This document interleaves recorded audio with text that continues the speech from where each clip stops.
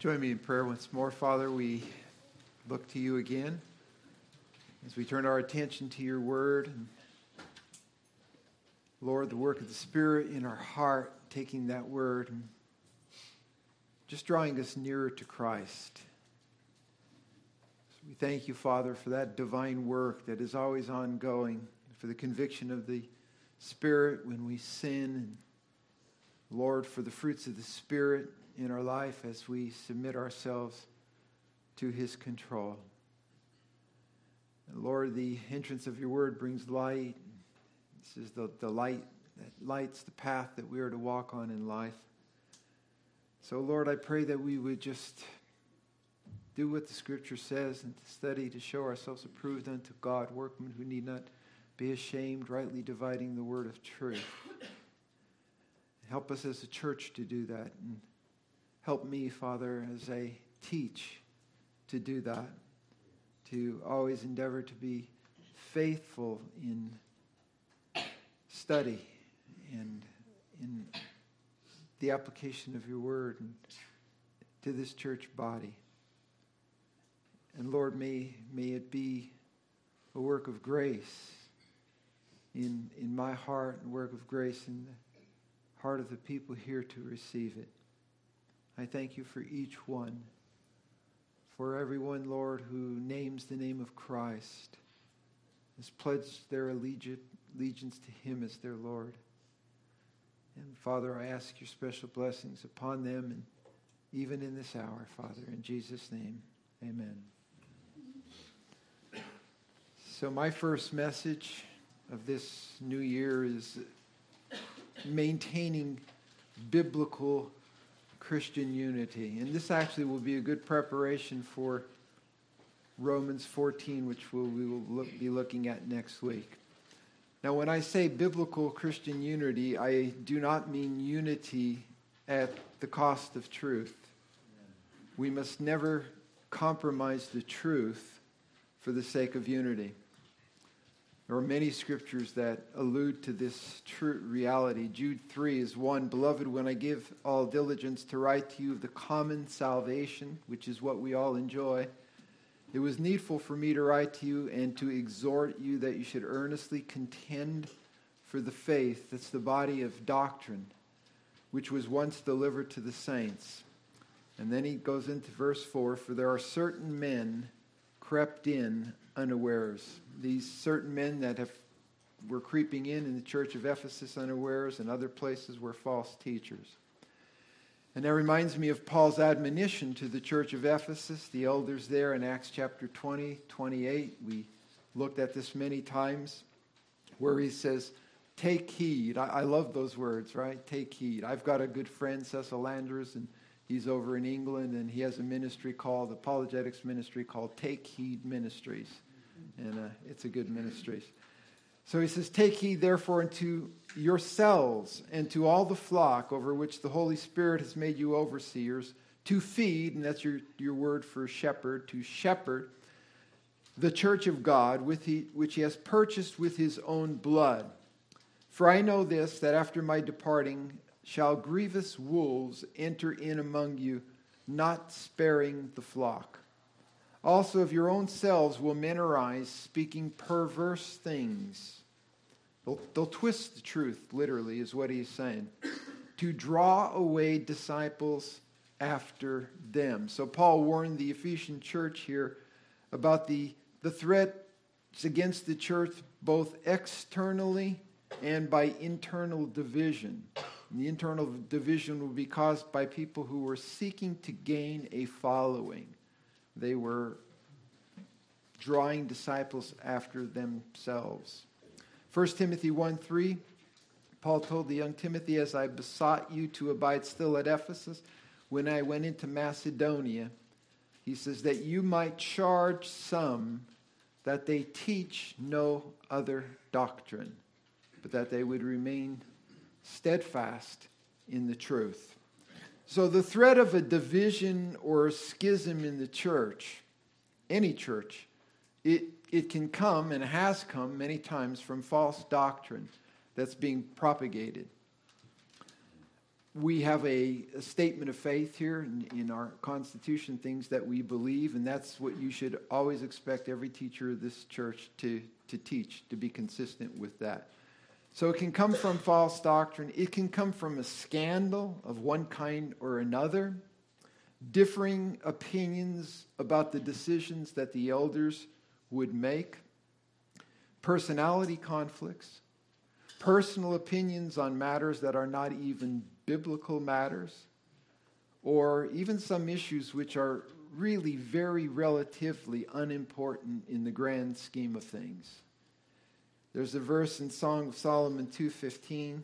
It says, "Catch us the foxes, the little foxes that spoil the vines, for our vines have tender grapes."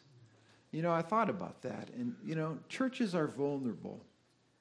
They're like those tender grapes, and foxes can spoil the vine and destroy a church. And that same statement in the Song of Solomon has become a proverbial truth that seemingly little things can cause great damage. People can get off on one thing or another, and it could be a little thing, and it can cause great damage. And that happens over and over again in churches, leading to division, and in some cases, church splits. You have heard that churches have split over the color of carpets that they were going. I don't know if that's true or not. I don't know if it's ever occurred, but I wouldn't doubt it. But that's one reason why we'll never have a church carpet color committee here.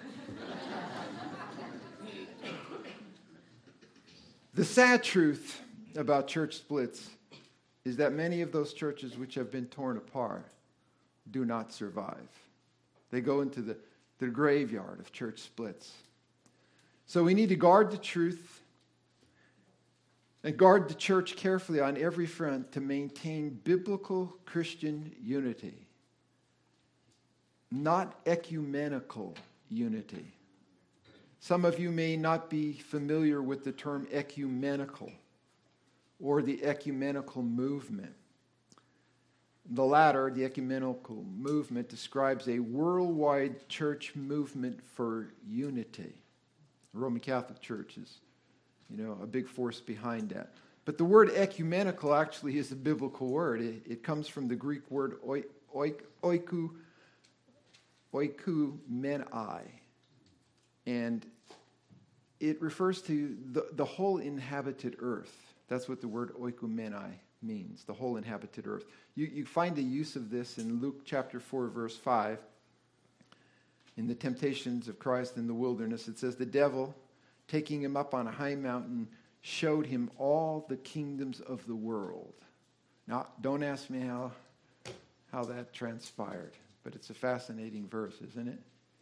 But the word for world there is not your typical word kosmon, which we see over and over, but it's this same Greek word referring to the whole inhabited world from which we get the word ecumenical.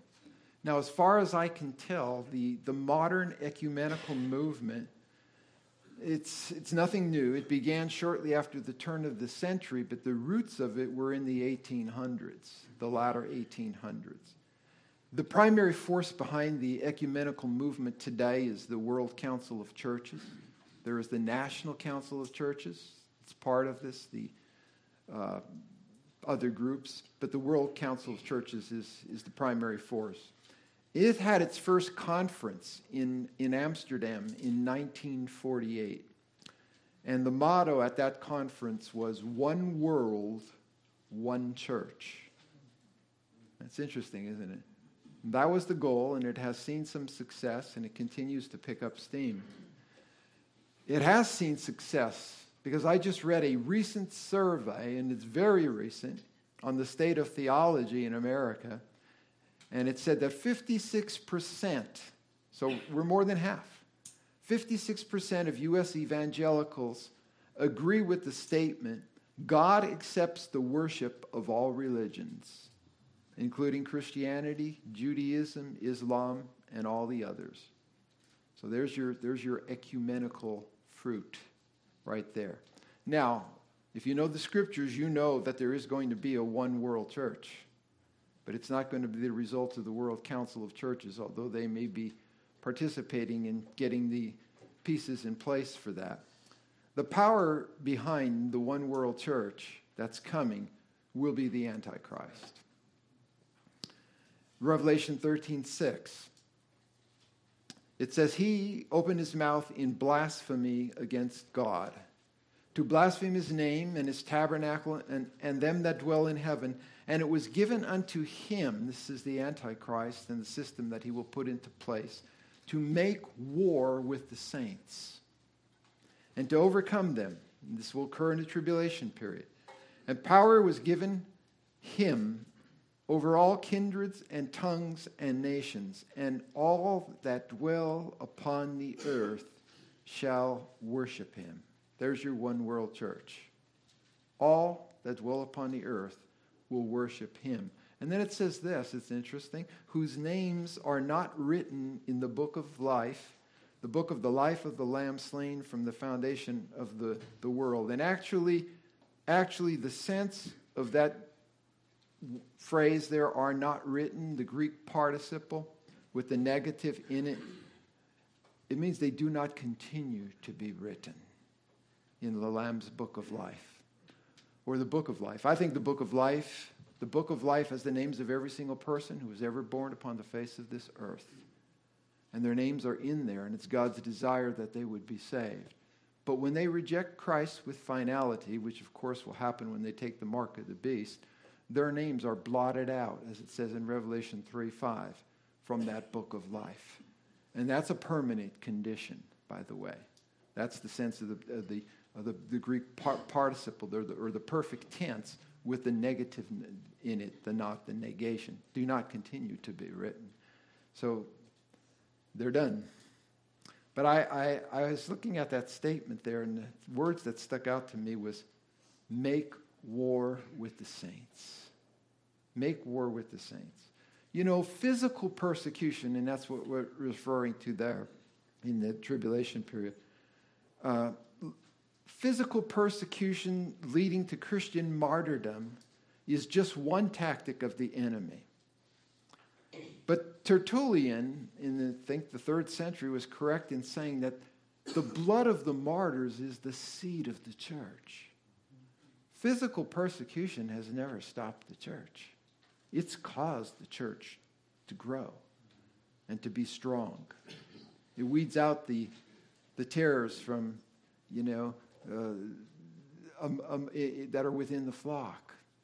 And the true church will always grow under persecution. And we see that in many countries in the world today. So the real threat, the greater threat to the church, is from discord and division and false teaching. These are the things that really, really threaten the church. Now, let me just say this when we talk about unity. We have an organic unity in the church because we all have been baptized by one Spirit into one body. That's God's doing. That's not our doing. That's the Spirit's doing. 1 Corinthians 12:13 says, "For by one Spirit, the Holy Spirit, we were all baptized," which means immersed, joined together in one body, whether Jews or Greeks, whether slaves or free. We've all been made to drink into one Spirit. We've all partaken of that work of the Holy Spirit of God. And then he says, "For in fact the body is not one member, but many." So it's the Holy Spirit of God who brings about this unity. Our task is to maintain the unity that the Holy Spirit of God has brought about. We're not all the same. We are not all the same. We have different gifts, preferences, interpretations of certain Bible passages, music preferences. Unity, you've heard it says, is not uniformity. We don't always think exactly alike on everything. But the organic unity that we have, having been baptized into one body by the Holy Spirit of God, has to be maintained, and that takes work. And it has to be maintained at the local church level, every local church. Well, how does that happen? Well, who baptized us into this one body? The Holy Spirit of God. And when Christians walk under the control of the Holy Spirit of God, unity will be maintained. And you know that we are walking under the Spirit of God, under the control of the Spirit of God, when the fruits of the Spirit are evident in our life. Ephesians 5:18 says, do not be drunk with wine, which means don't come under the influence of alcohol or any other type of controlling substance wherein is excess, but be filled. And that word means controlled. It really has the idea of complete control. It means you surrender yourself to the Spirit of God. Be filled or controlled by the Spirit. So rather than letting any substance in life, anything at all, control you, let the Spirit of God control you. That's what he's saying. We all need the power of the Holy Spirit operating in our lives, in our homes, at the workplace, in the life of this church, as we go about the work that God has called us to do. And I believe that that should be the aspiration and the resolution that we all have this new year, that we would seek to surrender our hearts and our life to the Spirit of God. It will be another year of the unknown. Right? We all agree. So we have to be in close fellowship with the Lord through the indwelling Holy Spirit and close fellowship with one another so that we can together, and we need each other, we can weather any unexpected storm that will come our way and continue to serve the Lord with gladness, with joy. Christians are admonished, many places of Scripture, to avoid division, which ruptures the church body and destroys fellowship. 1 Corinthians 1:10, Paul says this, I beseech you. Those are very strong words. He says, I'm begging you. I'm imploring you. Now, I want you to stop and think. This isn't Pastor Tom saying this. This isn't one of the elders saying this. This is the Apostle Paul. The man who had personal revelation, from God, saved in a dramatic manner, caught up into the third heavens, wrote much of the New Testament, most of the New Testament. He says, I implore you, brethren, by the name of our Lord Jesus Christ, 1 Corinthians 1:10, that you all speak the same thing, and that there be no divisions. The Greek word is schismata, schisms among you, but that you be perfectly joined together in the same mind and in the same judgment. The same judgment is your actions in the things that you will do. Now, when he says speak the same thing and be of the same mind, he's talking about as far as the essential truths and mission of the church under the leadership of the elders of the church is concerned. That you come together around those things and around the decision that the church leaders have made, which they feel is best for the church body, so that it can stay intact, so that it can accomplish the purpose for which it exists, to preach the gospel of the Lord Jesus Christ, to build up one another in the faith, to disciple one another.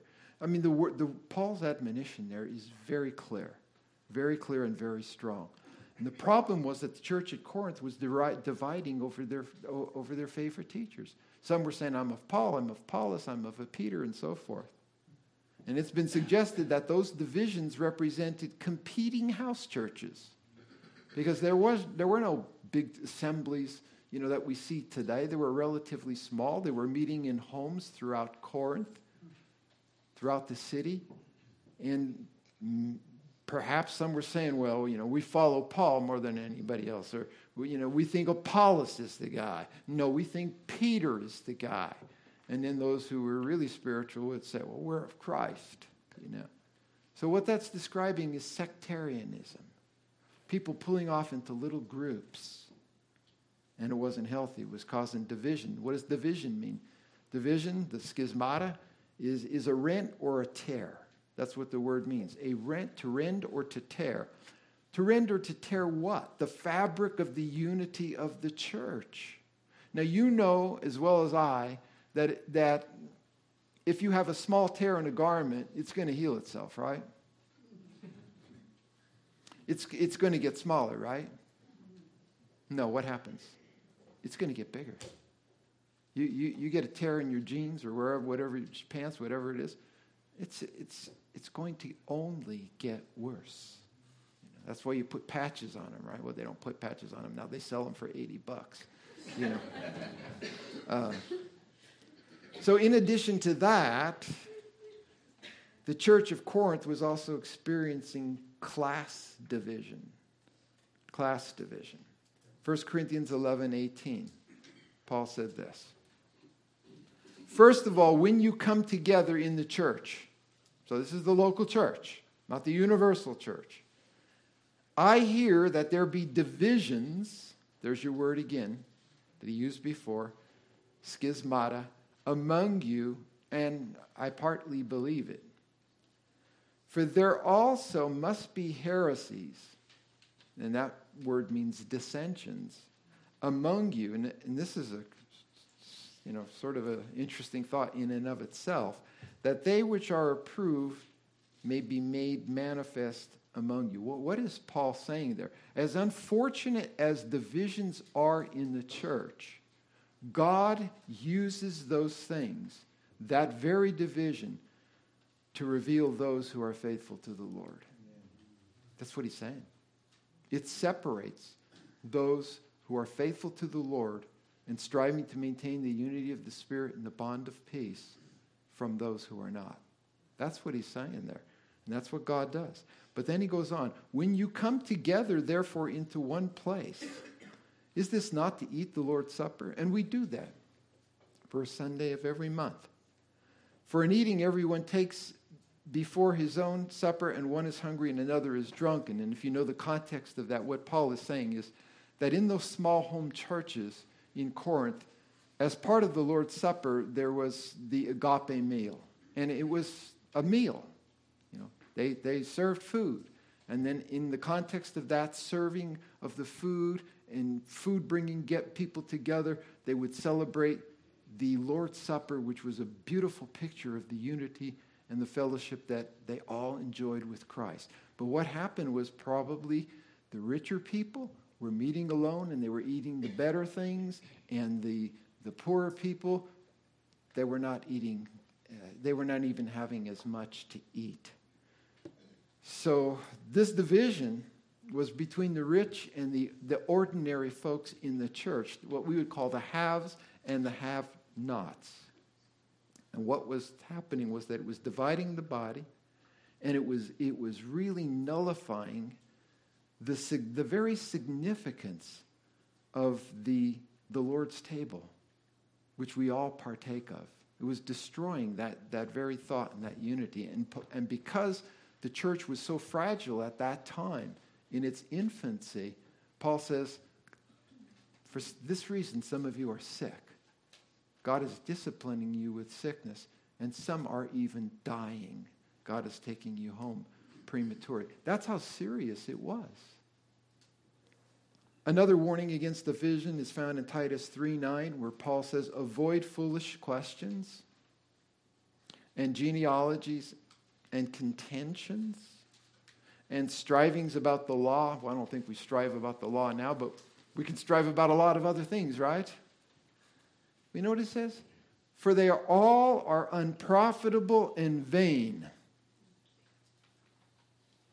Don't go there. There's no profit to it at all. And then he adds in verse 10 of Titus 3, a man that is a heretic. And that literally means a divisive person. After the first and second admonition, reject them. That's what he said there. Now, maintaining biblical unity in a church is what we want to do, but it's not easy. It's not easy. Because we're all different, right? And I've listed two reasons here why it is, in particular, difficult. One, because churches every church, gospel preaching church, faces an unrelenting enemy. Just as we all do in our life. 1 Peter 5:8, what does he say? Be sober. You know what that means? Clear-headed, clear-minded, right? Be sober, be vigilant, on guard, because your adversary, your opponent, the one who opposes you because he opposes God, the devil, as a roaring lion, is walking about seeking whom he may devour. Now, who is he going to devour? Who typically do wolves pick on, right? The most vulnerable, right? They look for easy prey. So I look at that verse and I say, I think, when people seem to want to pick a fight with me, or me with them, I need to ask, where is this coming from? Where is this really coming from? It could be my own flesh, my own pride, or theirs. Or it could be that there's a more sinister force behind it, using my flesh, my pride, to achieve its goal. I was thinking of Job. When Job's wife said to him, curse God and die, where did that come from? What was the force behind that to cause her to speak up in such a matter? So we face an unrelenting enemy making unity difficult at times. Another reason why it is hard to maintain unity in a church or our homes is because the only constant in life, the only constants in life are change and God. And change, some people don't like change. They're fearful of change. But God doesn't change, right? Malachi 3:6 says what? I am the Lord. I change not. Amen. Psalm 102 verse 25. Of old hast thou laid the foundations of the earth, and the heavens are the work of thy hands. They will perish, but thou shalt endure. Yea, all of them will wax old like a garment, as a vesture shalt thou change them, and they shall be changed. So the whole universe, created universe, is changing. But God who created them never changes. He says, but thou art the same, and thy years shall have no end. So I just want to say to you that as we anticipate the many changes which will take place in our lives this year, we can rest in peace, in a sense, that God never changes. He never changes. He'll always be there for us. He's the same yesterday, today, and forever. And the theological term that we use to describe his unchanging nature is immutability. And that word in itself sounds strong, doesn't it? And it's significant. God never changes. But we will face change. We can't avoid it. Will Rogers, in wisdom, the great wisdom that he has, he says things are not the way they always were and probably never was. And that's true. We're going to lose some people for one reason or another this year. We're going to gain some new people. That's the norm in churches. There will be changes in your family life. Maybe you'll have a young one going off to college. And as society continues to change, and I might add, for the worse, it has great impact on churches. It's going to have greater and greater impact on churches. So one thing we can count on is the reality that churches which are faithful to preaching the gospel can be sure that their spiritual enemies will be relentless in their attacks against them. So that's one thing we can be certain about. As everything around us is changing, in the culture and everything, Satan is never going to let up. He's never going to change his tactics. He's always going to come against the church. He's always going to try to get in your family and divide your home and turn parents against children and children against parents, because that's what he does. That's what he does. So in the midst of the constant changes that are going to come our way, we need to maintain fellowship first with the Lord and then with one another. 1 John 5:3 says, That which we have seen and heard declare we unto you, that you may also have fellowship with us. And truly our fellowship is with the Father and with His Son, Jesus Christ. Paul wrote to the Philippians in Philippians chapter 1, verse 3, and he just thanked them. He said for the blessed fellowship that he had with them. John went on in John's Gospel or Epistle, 1 John 5, 3 and verse 4. He says, "In these things, speaking of the fellowship we have with the Father and with each other, these things write we unto you, that your joy may be full." So that you may experience the fullness of joy. And true Christian fellowship with Jesus and in the church body, when you have it with the Lord, and when it's present in a church, it's a source of joy. When it's not present, there's tension. There isn't joy. So joy is the natural outcome of fellowship. It's the natural outcome of fellowship with God and with one another. Nehemiah 8:10 says, "Then he said unto them, Go your way, eat the fat and drink the sweet, and send portions unto them." This is after the completion of the building of the wall. "For whom nothing is prepared, for this day is holy unto our Lord. Neither be ye sorry, for the joy of the Lord is your strength." So how strong are we, right? How strong are you personally? Are you experiencing the joy of the Lord in your life? And what about the life of our church? How strong is it? Are we in blessed fellowship together experiencing that joy with Jesus and with each other? We'll be strong. We could weather the storms.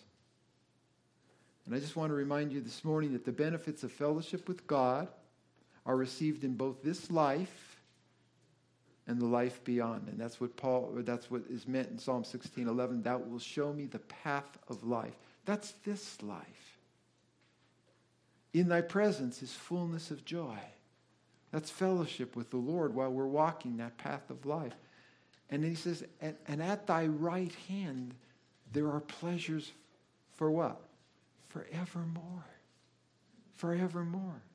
Listen, I have heard it said that you can be so heavenly minded that you are no earthly good. I don't agree with that. I don't agree with that at all. The more I think about joy forevermore with the Lord, the more I am motivated to serve Him with the time of my life that I have left. What else am I going to live for? So I don't think Christians think too much about heaven. I think Christians don't think enough about heaven. And if you do that more, man, it's just a tremendous source of comfort. It's a tremendous source of joy. And I think it's a tremendous motivation. Because what's your natural desire if you're enjoying something? You want to what? You want to share that with people. You want to tell people, about what you have if it's very meaningful to you. And this is why, and I say this, I realize I don't have no intention of offending anybody, but I do not understand how a Christian could never share the gospel with anyone. That's beyond me. In your workplace, people need the Lord. Wherever you meet them, if you have opportunity, they need Jesus. You're going to have joy and blessings forevermore. What about them? What about them? The tie that binds Christians together, which is what we need, is striving by the power of the Holy Spirit to have the mind of Christ. This is what Paul said in Philippians 2, verse 2. "Fulfill ye my joy that you all be like-minded, having the same love, being of one accord, of one mind." And again, pertains to the essentials of the gospel, the doctrines of the faith, the purpose of the church, the mission of the church.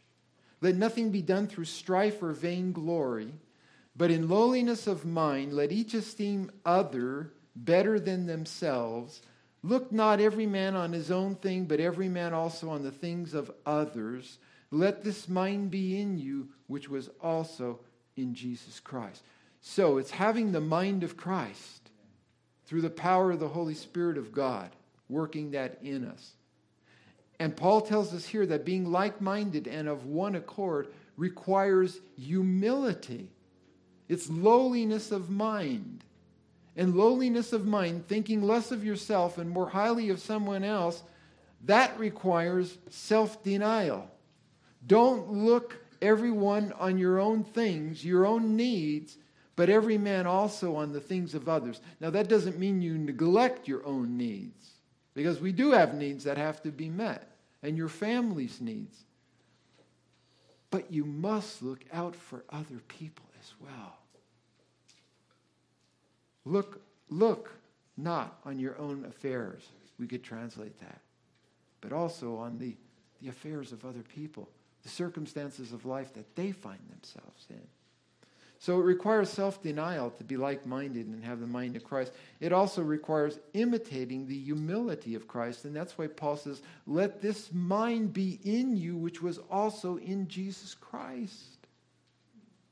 He's the ultimate example for us as believers. Ray Stedman says, when everybody decides to put the things of Christ first and is willing to suffer loss, maybe it's the loss of your opinion, right? Whatever it is, that the honor and the glory of Christ might be advanced, that is what brings harmony in a congregation. Okay, I feel very strongly about this, but I'm going to let it go. I'm going to let it go. I'm going to follow the example of Jesus Christ. That's what brings harmony. That is always, Stedman says, the unifying factor in a church. And that is the mind that is to be among us. The mind that does not consider itself the most important thing. Right? And I have to tell you that maintaining unity in the church is hard work. It's not easy. Paul told the Ephesians, I therefore, the prisoner of the Lord, chapter 4, verse 1, I beseech you again. Here's the same word. I implore you, I beg you, that you walk worthy of the calling wherewith you were called. Well, you were called, right? You were called to salvation through faith in Jesus Christ. Now we have to work out that calling. We have to demonstrate that calling. And he says, here's how we do it. With all lowliness and meekness, with long-suffering, forbearing one another in love. And here's where the hard work comes in. Endeavoring to keep the unity of the Spirit in the bond of peace. Endeavoring means to exert yourself, to give due diligence, strong diligence to attain the task. 1 Thessalonians 2:17, we, brethren, being taken from you for a short time in presence, not in heart, endeavored the more abundantly to see your face with great desire. So Paul is saying we exerted an effort. We were diligent because we wanted to see you face. Endeavor means to labor, hard work, labor, to strive, to put forth an effort. I'll give you 2 examples of a positive use. And this one you probably are not even familiar with. 2 Timothy 2:15, where Paul says, study. Study, the Greek word is spoudazo. It means endeavor. It means put out an effort.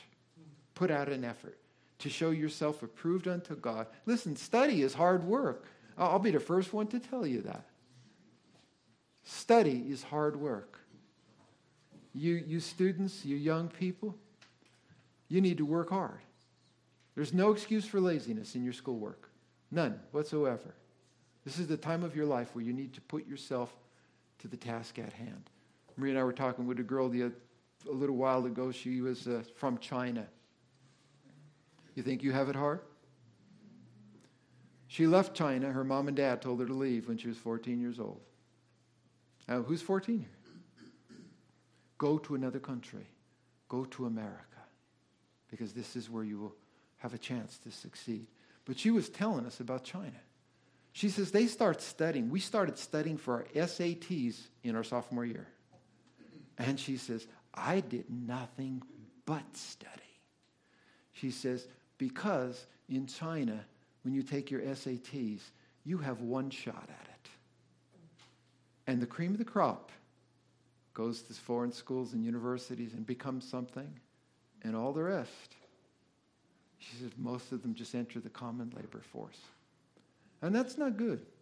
She had a job in China, she told us young people, and she worked in a Starbucks as a barista. And Marie says, well, how much did you get paid? And she said, $8. And Marie says, well, $8 an hour? No, $8 a day. It's hard. So these young people, the competition is fierce. So they want to make something for themselves and not end up in the life that they have. That's just a little side thing. It's for free here. Study. 2 Peter 3:13. Nevertheless, we, according to his promise, look for new heavens and a new earth wherein dwells righteousness. Wherefore, beloved, seeing that you look for such things, the future that lies before us, be diligent, spoudazo, endeavor, that you may be found of him in peace, without spot and blameless. So work hard to live a godly life. That's what he's saying. Study to show yourself approved to God. Work hard to live a godly life. So every believer in a local church must be diligent, must endeavor, strive to maintain, which means to keep the unity of the Spirit and the bond of peace, because we all serve the same Lord. We're not exalting our own positions. We're serving the same Lord. We have the same Holy Spirit. Why can't we have unity? We're all saved. We were all saved by the same gospel, right? We're all preaching the same gospel. So it's a unity based on a common faith and common allegiance to the Lordship of Jesus Christ. And that unity is made visible by the love, by the patience, by the forgiveness that we have for one another, and the service that we render to each other, because we share all the blessings that God has given to us and the peace that God has given to us that passes all understanding. We have to strive to maintain that. That's what Paul is saying. I just want to close with a little word from the Lord's Prayer for unity in John 17. John 17:20, Jesus says, neither I pray for these alone, his disciples, but for them also which will believe on me through their word. That's us. That's every believer. And what does he say? That they may all be one. As thou, Father, art in me and I in thee, that they may be one in us. He's talking about the unity of the Godhead. And he's calling us to have the same type of a unity. That they may be one in us. And then here's what he says. That the world may believe that you have sent me. What do unbelievers think when they hear of church splits? What do unbelievers think when they hear about Christians fighting among themselves? I think we all know the answer to that, right? It negates our testimony.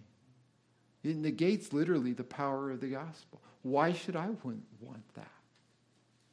Paul said this too, and I read these verses before where he says that we have to endeavor to keep the unity of the Spirit and the bond of peace. Ephesians 3:1. I beseech you, brother, prisoner of the Lord, beseech you, walk worthy of the calling. Note the word calling, wherewith you were called, the vocation, calling, with all lowliness and meekness, long-suffering, forbearing one another in love, endeavoring to keep the unity of the Spirit of the body. There is one body, one Spirit, even as you were called in the hope of your calling. 4 times he mentions our calling as believers in the context of unity. What were we called to be? Ambassadors of Jesus Christ. Wherever we go, we represent Jesus Christ. The church represents Jesus Christ. So, brother, I implore each and every one of you, in your homes, in your workplaces, wherever you go, in the church, remember your calling. You were called to represent the King of Kings. You are his ambassador. Model him. Follow him. Let the mind that was in Christ be the mind that governs and controls you. And I pray that for our elders in this church and the deacons. Even though we would have different ideas about certain things, that we would be willing to let those things go for the sake of the collective decision and will of whether it be the elders or the deacons or the church body together. Because this is what God has called us to. Listen, we don't always have things right. I don't always have it right as a pastor. The elders don't always have everything right. You may have some better ideas on things. You may see things differently. But I will say this to you. When the leadership of the church, the under-shepherds of Jesus Christ, are in unity and make a decision pertaining to the church body that they feel is in the best spiritual interest of the church, your responsibility unto God is to submit to that. If you can't, then you're probably in the wrong place.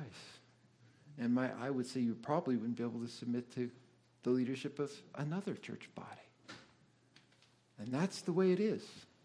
What I'm saying to you is what the Bible teaches. It really is.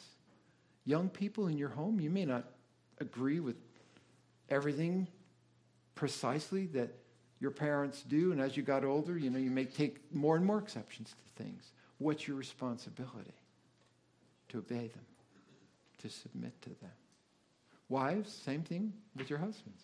Your husband may not be the brightest bulb on the planet, right? He may not have the best ideas.